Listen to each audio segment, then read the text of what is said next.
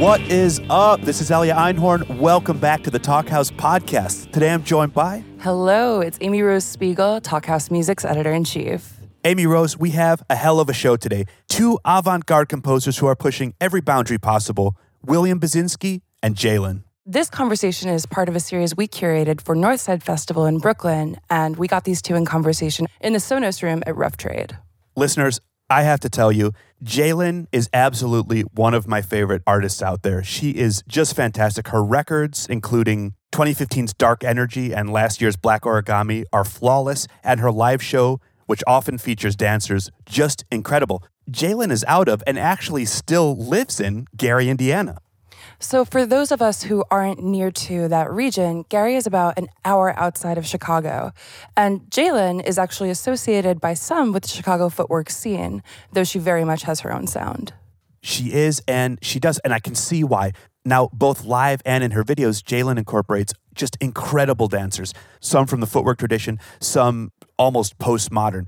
Now, her music follows the same proximity in that you can hear some of the footwork influence, but she goes so much further. The rhythmic syncopations are at times closer to something like Autechre than they are to Four on the Floor. And I got to say, Amy Rose, we know that true artists do not do what they do for cosigns. That's true, but in this case, I think you have a kind of special story to tell about Jlin. I have had three amazing artists individually tell me just how much they love Jlin. Artist number one, the goddess Bjork. Amazing. Bjork absolutely loves Jlin. Artist two, David Harrington of Kronos Quartet. Very sick. Artist three, Laurie Anderson. That's really not too bad if those people are giving you big ups, I think. You've got to be doing something right. I mean, wow. So, listeners, as an example of the way that Jlin could seamlessly move through different sounds, check out Carbon 7 161. This is from last year's Black Origami.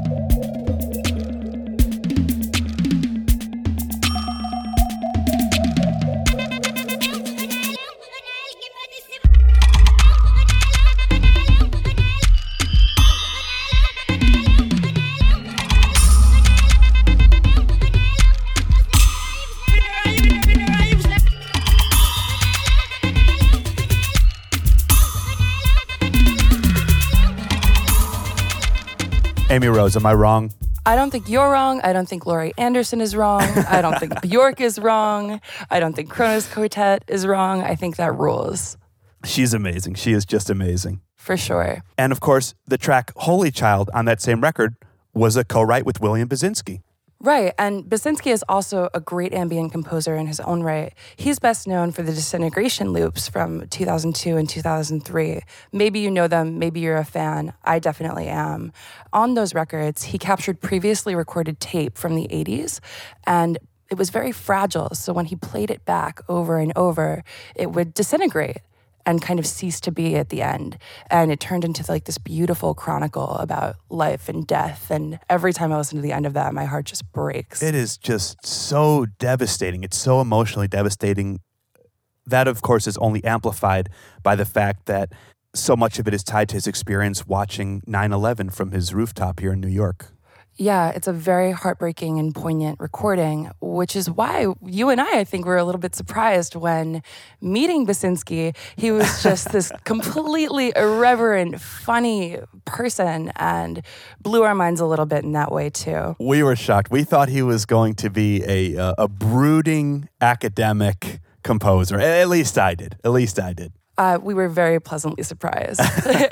So his newest record is A Shadow in Time, which came out early last year, and it includes this beautiful tribute called For David Robert Jones, which is, of course, an homage to his hero, David Bowie.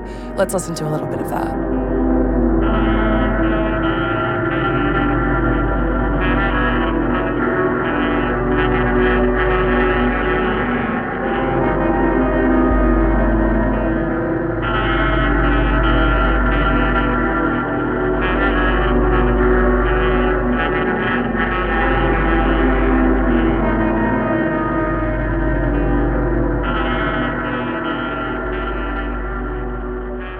Amy Rose, I love your choice of track for this. When I listened to that, when it came out, I was very taken by the fact that William Basinski brought out his saxophone, which we hadn't heard for a little bit. Of course, David Bowie was so well known for playing sax himself. It sort of felt like a very personal element in the homage. Totally. I love that he interpreted it that way. Yeah. Well, very powerful stuff. And as we mentioned, listeners, this talk is unexpectedly funny. Jlin and Basinski take in all sorts of things, including what William Basinski called being creatively pregnant. We hear about what equipment is in Jlin's studio, how she makes what she makes. We hear about her collaborations with postmodern dancers. And with William Basinski himself, like we mentioned on that great track called Holy Child. And somewhat hilariously, we hear about how a big fat cat helped influence William Basinski's new record. I mean, you couldn't ask for a better muse, in my opinion. Most of all, you hear what camaraderie and warmth there is between these two, and it's kind of a pleasure to take in. Should we roll it? Let's do it. First of all, I have to say William is a gem to start with. Like, I cannot tell you how much of a gem he is. When we met, it was actually quite on the fly, but it was so like time had stopped just for that moment because... That's what I specialize in. Yeah. So it was like time had just completely stopped because it was like the universe setting up to say, oh no, you guys have to work together. And when I first saw William, I actually met him through Preston Wendell, which is a member of the band. What did you always... Sparkle Division. Thank you so much. Side, crazy side project with my my wonderful young engineer, Preston Wendell. And he turned me on to Jlin's music because I don't know anything about music or what other people do, especially what Jlin did, because I don't listen to that. But when I started hearing that, I was like, what? We got booked last summer at the Broad Museum, and they put us on a bill with Jlin. Preston was so excited. We're on the bill with Jlin. Oh, my God, oh, my God. We went on, and then we got to go upstairs and catch hers, but we also got to hang out in the green room, and that's where we met. That's where we met. And in that moment, it was like, in that moment of when we all met, I was like, I felt like I never hang with people when I'm on the road. Like, I'm usually, once I'm in my hotel room, I am there until it is time for the show. Or I have sound check and then I go back. We had separate green rooms, and too. we had separate green rooms, and I absolutely abandoned mine at this point and came in with Sparkling Division. I was so excited because I felt like I had known these guys, especially like William and Preston, for like years. It felt like I knew them. And I'm like, I told them, I said, I never do this. I never hang out. And so all of a sudden it's time for Preston and William, they're going on, and William puts on his sparkling jacket, and I was like, oh my God. I was just like, he throws his glasses on only like he can do. And and he just goes, and they're just like, and he's like, I'm ready. And they were gone. And so, and they were gone. So, I was not ready, but I did it. But but that's why I love you, because you always tell me I'm not ready. But every time I've heard you, you were more than ready. More than ready, for sure. Mistakes were made, but we got through it. You know. I didn't hear any. Oh, God. I didn't hear not one. I haven't been in bands playing saxophone for years, so that was a bit of a scary gig for me. Well, it was amazing for me because you guys played before it was my set time, and I was amazed, completely in awe. I was like, oh my God. And so when it was funny because after I finished playing, I remember before I even saw anybody and everybody clapped, William was right there. He just grabbed me and hugged me and said, oh my God, I had no idea. It was so good. We were dancing our asses off. And that's another thing, I can't do more than 5 minutes anymore because I'm so damn lazy. But and sedentary like an old dog, diamond dog. That's what I... Same year as Prince and Michael Jackson and Madonna. I call it the year of the Diamond Dogs because they're all real sparkly. But we were dancing our asses off. And I hate techno music. Who can dance? Doom, boom, boom. How do you dance to that? Honey, I like to move, Yes, I and what you understand. do moves different parts of my body. Some of those footwork kids with all that stuff, they have rhythm in their bodies. These are Michael Jackson's grandchildren. They feel the music, and that's what I love to see. Exactly. Not some flaccid. Blah, blah, blah. You know what? I hate modern dance. Do you really? Most. Do you really? All that tired old Martha Graham crap. Give me a fucking break. This is modern dance. This is the new modern dance. I understand exactly what you're saying, because when you're owning the movement, because I feel the same way about sound. That's why I think a lot of the music the way that I create exactly from that point, because it's like there's nothing wrong with tradition. I respect tradition quite a bit, but I also feel that there is a time, though. At what point do we say, let's step out of tradition? That's why, it's funny when people... You did it, honey. When people call you a minimalist, I have to always stop them. And I said, William's a maximist. Don't call him a minimalist. It's true. And I tell him, I said, if you listen to your sound, you maximize every piece of space. And not only do you maximize the space, it's almost like it gets to the point that the space and the time is no longer there. And that is what is important, because there's no restriction at that point. It's so to the infinity. And I love that. Thank you, honey. Yeah. I love that about your work. That's why I say when they're like, yes, minimalist William Basinski, I said, no, he's a maximist. I always say that. So I just wanted to know, I have a question for you. Okay. And one of the questions I have for you is, when you're going and you're producing and you're using those tape loops like that, how do you know when it's right? You know that feel and you say, this is exactly what I want? Or do you also have those moments where you get lost and you're like, I don't know what the hell's going on?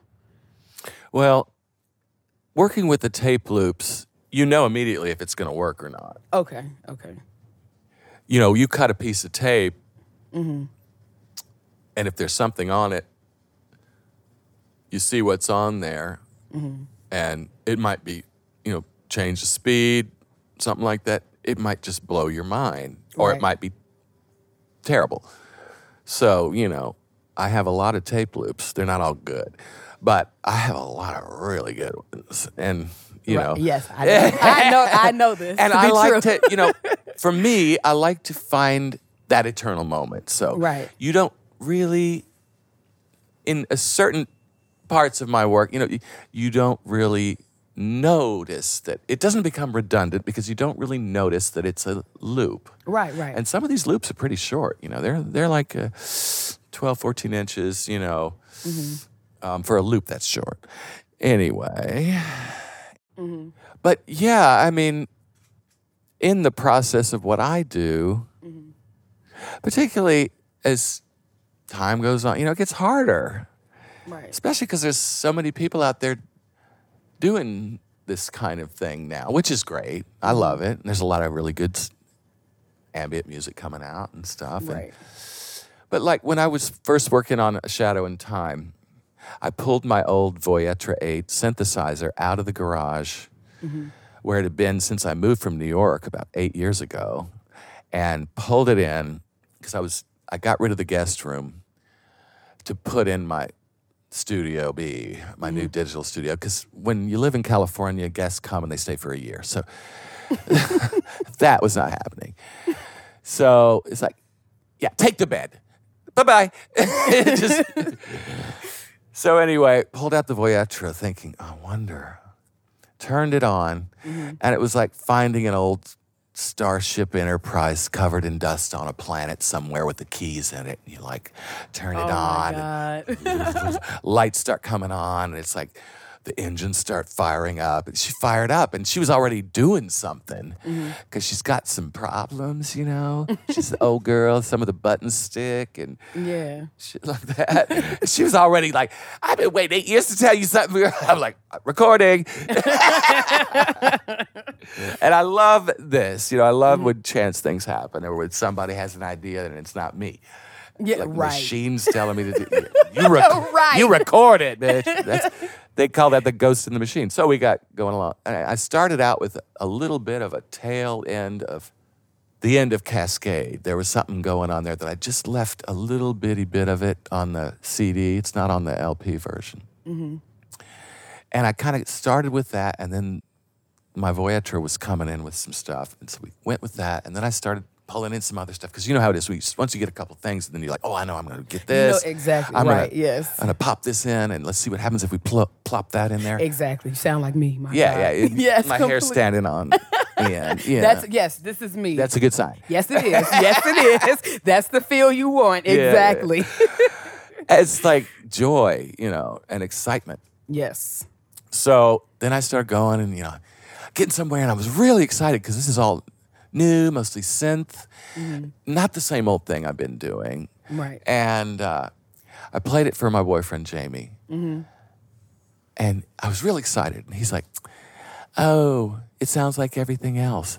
I was like, what? What are you talking about? You haven't bought a record in 20 years. He's a huge record collector. Jamie worked in record stores in the 70s in Berkeley.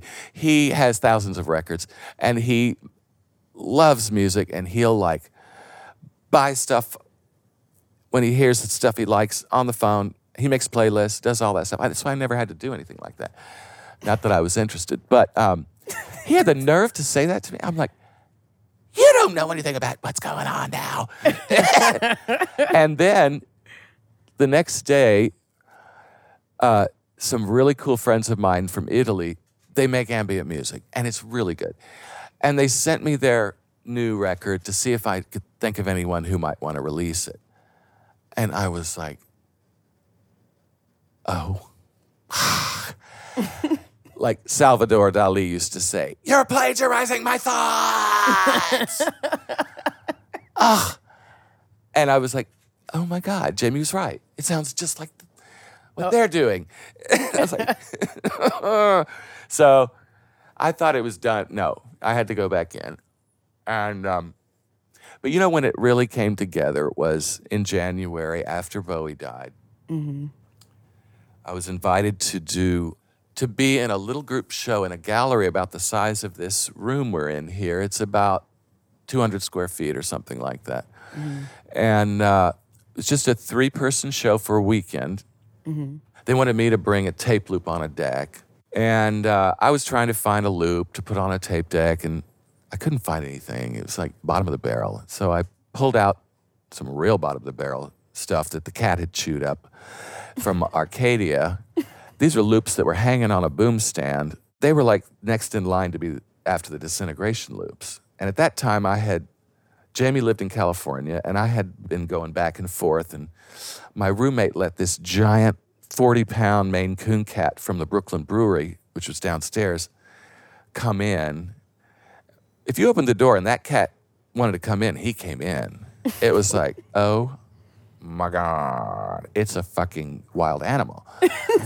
And he could slash you to ribbons if you didn't let him in. So you let him in. Mr. Big Stuff, we called him. My roommate at the time, while I was gone, somehow the door to my control room was open, and the cat got in there, and sparkly things hanging down. Woo! Give me that! Ah! Yanked him down, chewed him up, probably peed on him, and, that was that. So I came home, and I'm like, what the fuck is this? Yeah. That's my work. That cat is 86, and you're next. Anyway, I pulled out the chewed up stuff, cut off the chew marks on this one loop, spliced it together, put it on the deck, and it was definitely like one of the next in line for the disintegration loops, probably. So this is the first kind of string loop that comes in at the beginning for David Robert Jones. And I got really excited. I'm like, Preston, put that into Ableton. So he recorded it from the tape deck into Ableton. And then I went back and got the next one and cut it and put it on. Oh, and it's that crazy, gnarly saxophone thing that from something I did years and years and years ago. And I was like, oh my God, this is going to be all the right kinds of wrong.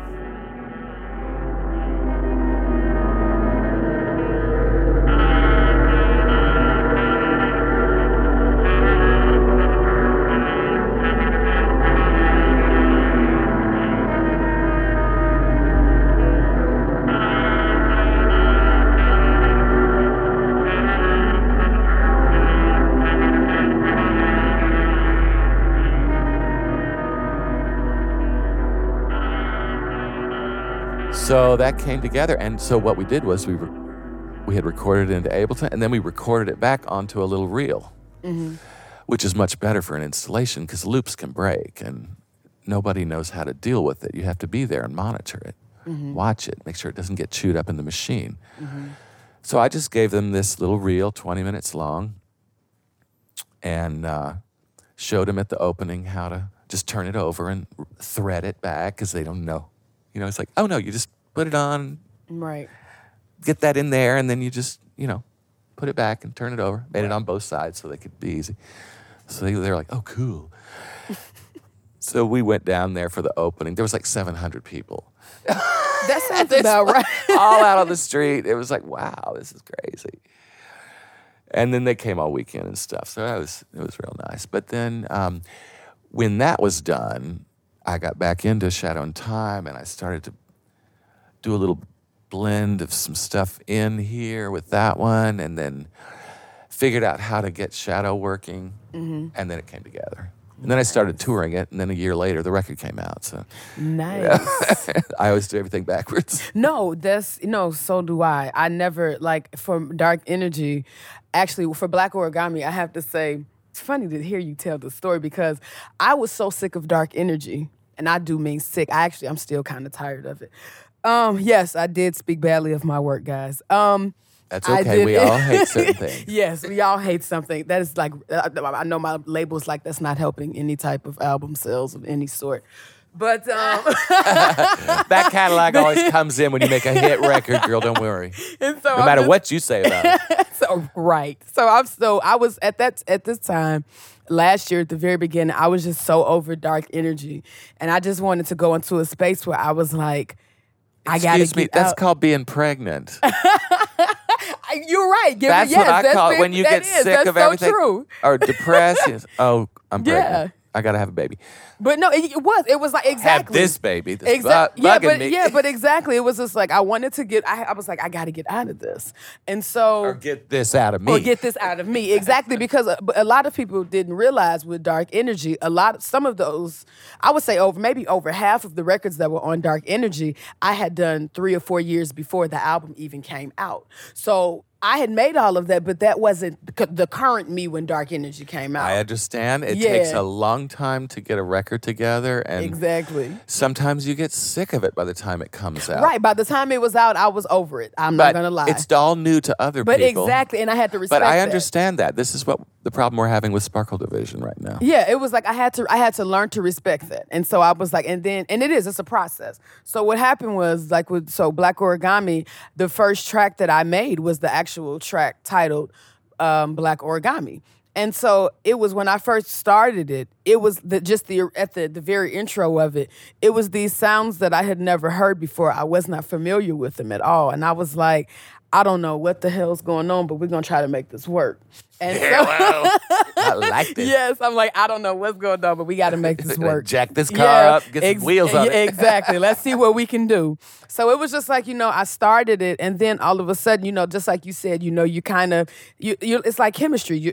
Or you being a chef, you start adding the seasonings. You saying this works, okay, no, this doesn't work, and you're adding and taking away, and so now I do Black Origami, and the record is done.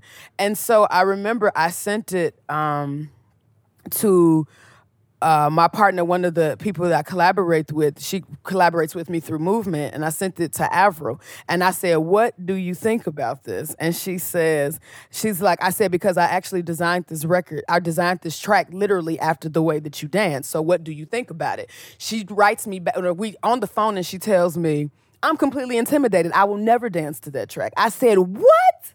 And I said, she's like, I will never dance to that track. I'm totally intimidated by it. I was like, are you serious? I was like kind of upset, but then kind of not. So then the next track I did was Carbon 7. And so I started it off, and everybody always says Carbon 7 has my nervous energy, especially the intro. And so I started this track off, and then there's this section where the bass drops. Like that. Now the track is coming in, and then the bass drops. And so I remember the first time when I hit that part, it made the hair on my arm stand up. And I was in my room. I would never. Child, you don't have no hair on your arm. I do have hair on my arms. So they make the hair on my arm stand up, even though William doesn't believe I have hair. Baby hair. But, okay, my baby hairs, yes. But this still tickles. Yeah, exactly.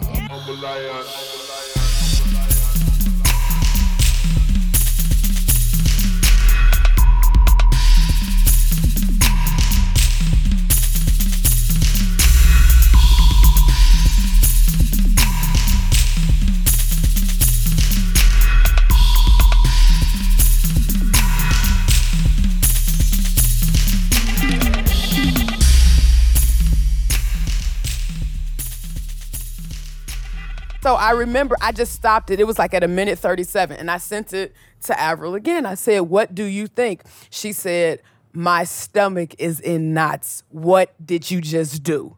And I was like, "What happened?" She's like, "I love this. Oh my God, keep going. Do not send it back unless you're done." And so I said, okay. So I said, okay. So That she's got you cleared that up. Right. So she's like, "Don't send it back unless you're done." I said, okay. So I go and I finished this record, and she's like, and I sent it to her, and she was like, "Oh my God." She's like, she said, I hope you know you're on a roll so far. And I'm like, oh, I was like, yeah, that's cool. But at that time, I wasn't trying to make an album. I was just trying to get away from dark energy. So I didn't know I was making an album at that time. I had no idea this is what was happening. And so... So what in the hell did you think you was I don't doing? know what I was thinking. I don't know You're what just I was making work, thinking. making just work. making work. Yeah, Exactly, I just know, making work. I know. And you're trying to. And I was digging for something. I was actually digging to. I had gotten to this phase where I was Exploring. like completely exploration. I wanted to make time and space disappear musically. And so I said, I have to get to this. I have to dig. So fast forwarding through some of the tracks, then we hit the bomb of bombs. And this is where you come in. Because I remember when I needed to, my album deadline was coming up. And I was like, remember I was texting you. I said, can you send me something? Now, when was that? Was that like November? That was like November. Yeah. That was like November. Yeah. Not that long ago. Not that long ago. And I'm like, "Hey, William, my album's coming up. I would love for you to be on my record." And you're like, "Yeah, you kind of did me like Holly. You were like, I'll send you some stuff and you do your thing." And I said, okay. And so what you sent me, I was like, completely, that was the first time that I have ever felt intimidated by something and hearing it. Really, I'm serious. Because I had never, you had sent me these loops and they were beautiful. And I was like, what am I going to do? Because there can be so many different variations. Oh, you were like, if I do my thing, William's going to hate it because I ruined him all. I ruined them all. Right, exactly. I ruined it. No. So I started the process. You just did it right. 3 days it took me to get the intro to this thing going. I mean, I remember I erased this Holy Child. I didn't even know it was called Holy Child at the time. I just remember erasing this untitled project so many times for 3 days. I had gotten completely frustrated. I told Avril, and telling my mom, I'm in the house fuming because I can't get this thing started. And so then I almost wrote to you and said, could you send me something else? Because this is not working for me at all. I would have been like, bitch, work. You make it work. I don't care what you do, but you make that work. That's all I got. Because I was like, I sent you the best stuff I had. You're right. You really did. And I was like, and I said, what? I was like, no, this is what I have. I'm going to make it work. And so I remember sitting there, and then all of a sudden, that moment, you start, and it's like, okay, I can work with this. And then all of a sudden, it's like, oh, wait, I can definitely work with that. And then that third hit, I said, oh, this is it. I got it. I know exactly where to go. That's when you called me. Yeah, that's when you called me like, William, I'm onto something. I'll call you back. Right. I was like, I'm onto something. I call you back. I gotta go. And so you're like, okay. And then, what was it? Like 3 days later, I'm sending you. 3 days later, I sent him, I said, here you go. The track. Here's the track. I said, let me know what you think when you get a chance. And you were like, All I remember is I got a text. You said, "Call me now," in all caps. Oh, no. That could go any which way, but, you know. It was like, "Call me now," in all caps, OMG. And I said, uh-oh. I was like, now, this could be good, but this could be bad, too. We only met once. You didn't know me that well. Right. I didn't know him that well. I was like, I don't know if that's good or bad. Let's see. Let me just call and see. So I call him, and he's like, what the hell? Are you, how did you pull that out of that? And I was like, I don't know. What do you think? He's like, I love it. Are you crazy? Like,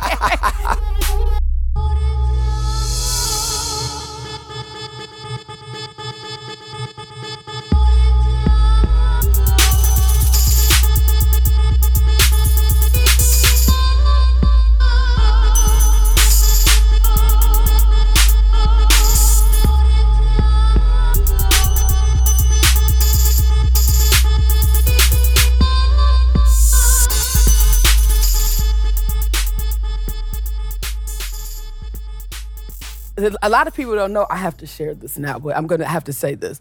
I know that track sounds like it's saying Holy Child. I know it does. And the thing of it was, what William sent me is not even in English. And the fact that it sounds like it's saying Holy Child. The way you sampled it. The way that I did it, right? The way that I sampled it's amazing. He was just like, oh my God, how did you, it sounds like Holy Child. And I was like, no. But it's no. Did that just, your sample? The way that and all of a sudden it's saying Holy Child. This is going to be for my friend. Exactly, and it was. See? It was yeah, Same exactly. thing with the David Bowie piece.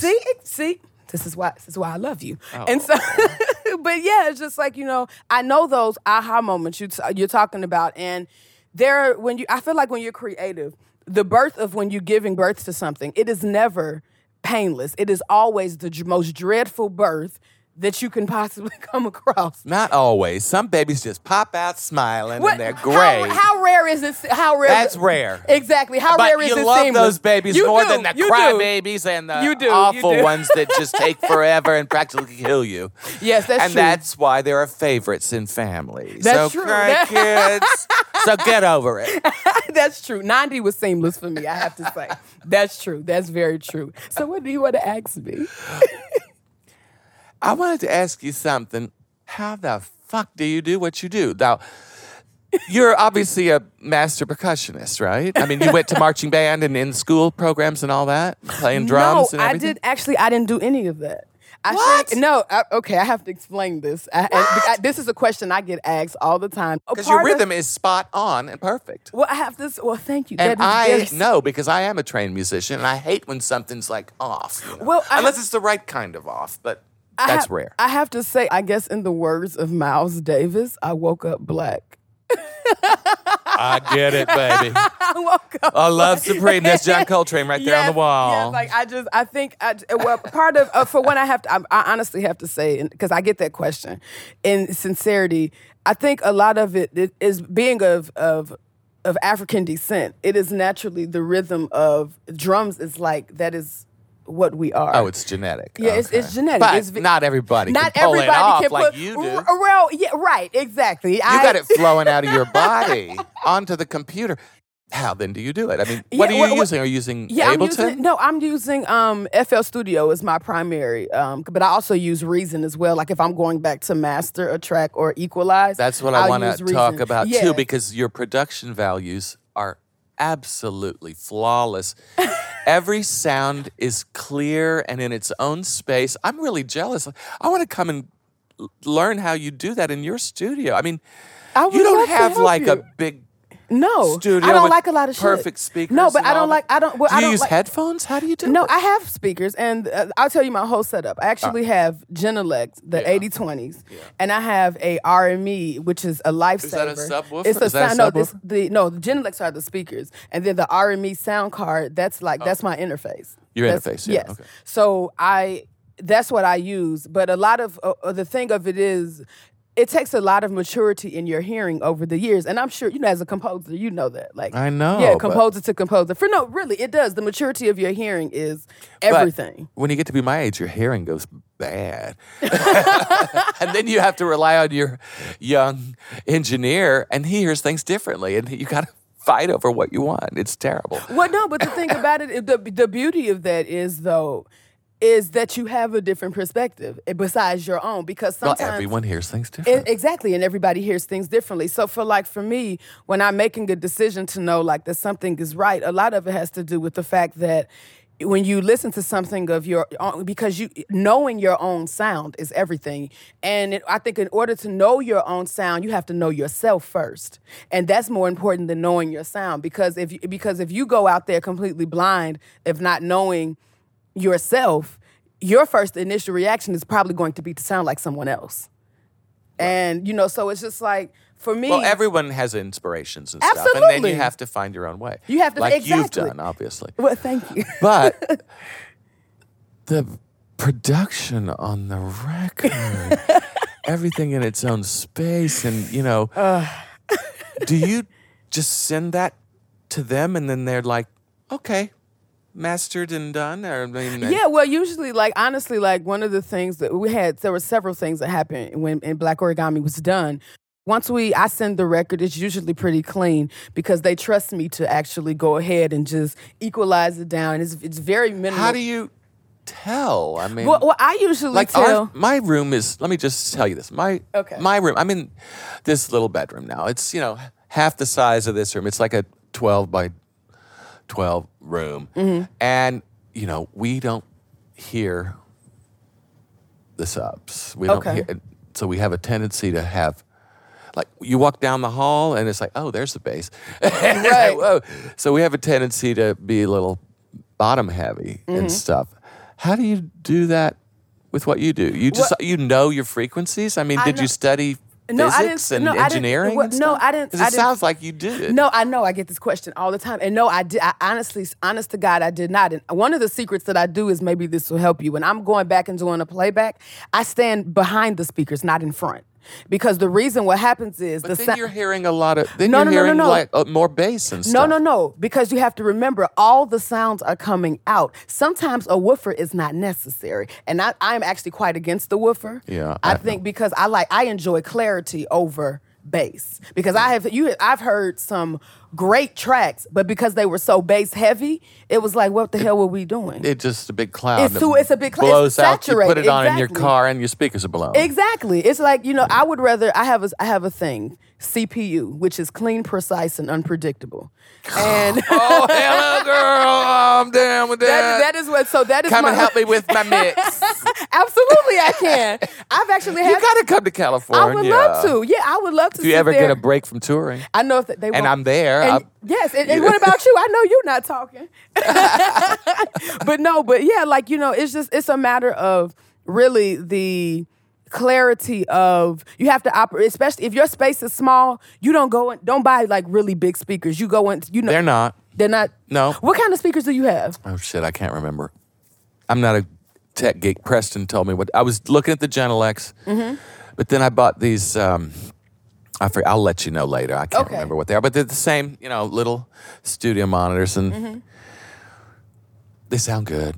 Okay. But, I was just in Berlin at my friend Carsten Nicolai's studio, and he has these big, giant, fancy-ass, I don't even know what they are either, speakers, and you get full range and bass response and everything out of these things. So it was interesting to hear a difference. Yeah, it is. It's interesting to hear a difference. And also, too, I don't like colored speakers. When they have a sound? They have a sound because you want a flat. You want them, exactly. You want them to be, you want the honest sound. Not, you know what I'm saying? Because then you never know. Exactly, because then you never know. You got to have another set of speakers and then you're confused. Exactly. And then you put your sound in the car and it sounds nothing like it does. Well, you got to do all that too, don't you? Yeah, do you do that? I do. Yeah, I do. I go through a whole process. I really do. I have issues. The car, the house. Do you have a friend with a studio you can go pop something in and listen to? I usually don't do that.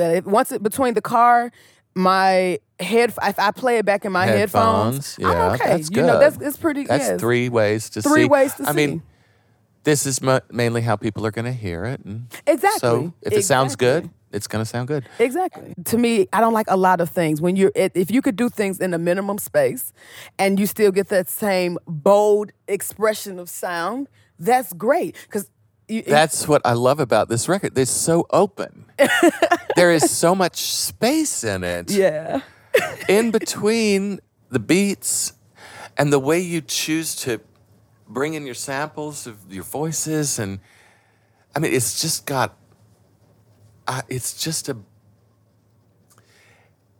you are a brilliant composer. And, darling, I think you're like the daughter of Steve Reich in a way. Thank you. That was because he was a drummer and he started out with these tape loop things, it's gonna rain and come out to show them and doing these phase shifting stuff with that. And he was a drummer. So then he went and learned about all these African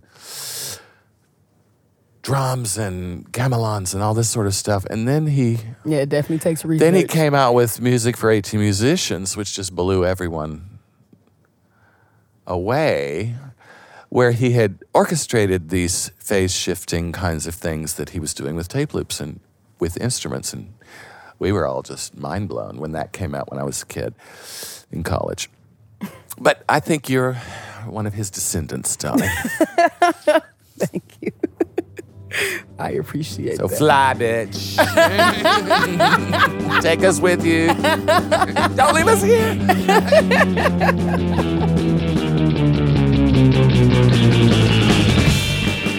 And there you have it, listeners, a glimpse into the minds of two of today's most important composers. Amy Rose, what a talk.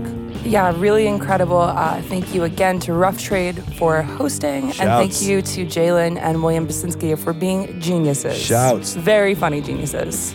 Shouts to Sonos for having us in their room at Rough Trade. A fantastic setup there. For more Talkhouse, make sure to visit us at talkhouse.com, and you can follow us on Twitter and Instagram at Talkhouse. If you enjoyed today's episode, head over to iTunes or Stitcher and subscribe. While you're there, rate and review. Every time you do, it helps someone else find the podcast. Upcoming episodes include Jen Wasner, she of Wye Oak and Flock of Dimes, in conversation with Jana Hunter of the wonderful Lower Dens, and Suicide's Martin Rev in conversation with Juliana Barwick. Thanks so much for listening, as always, and we'll see you next time. Till then. Bye. But hurry up. You're missing everything. Start the goddamn thing. I love him. Oh my God, I love him. Jesus.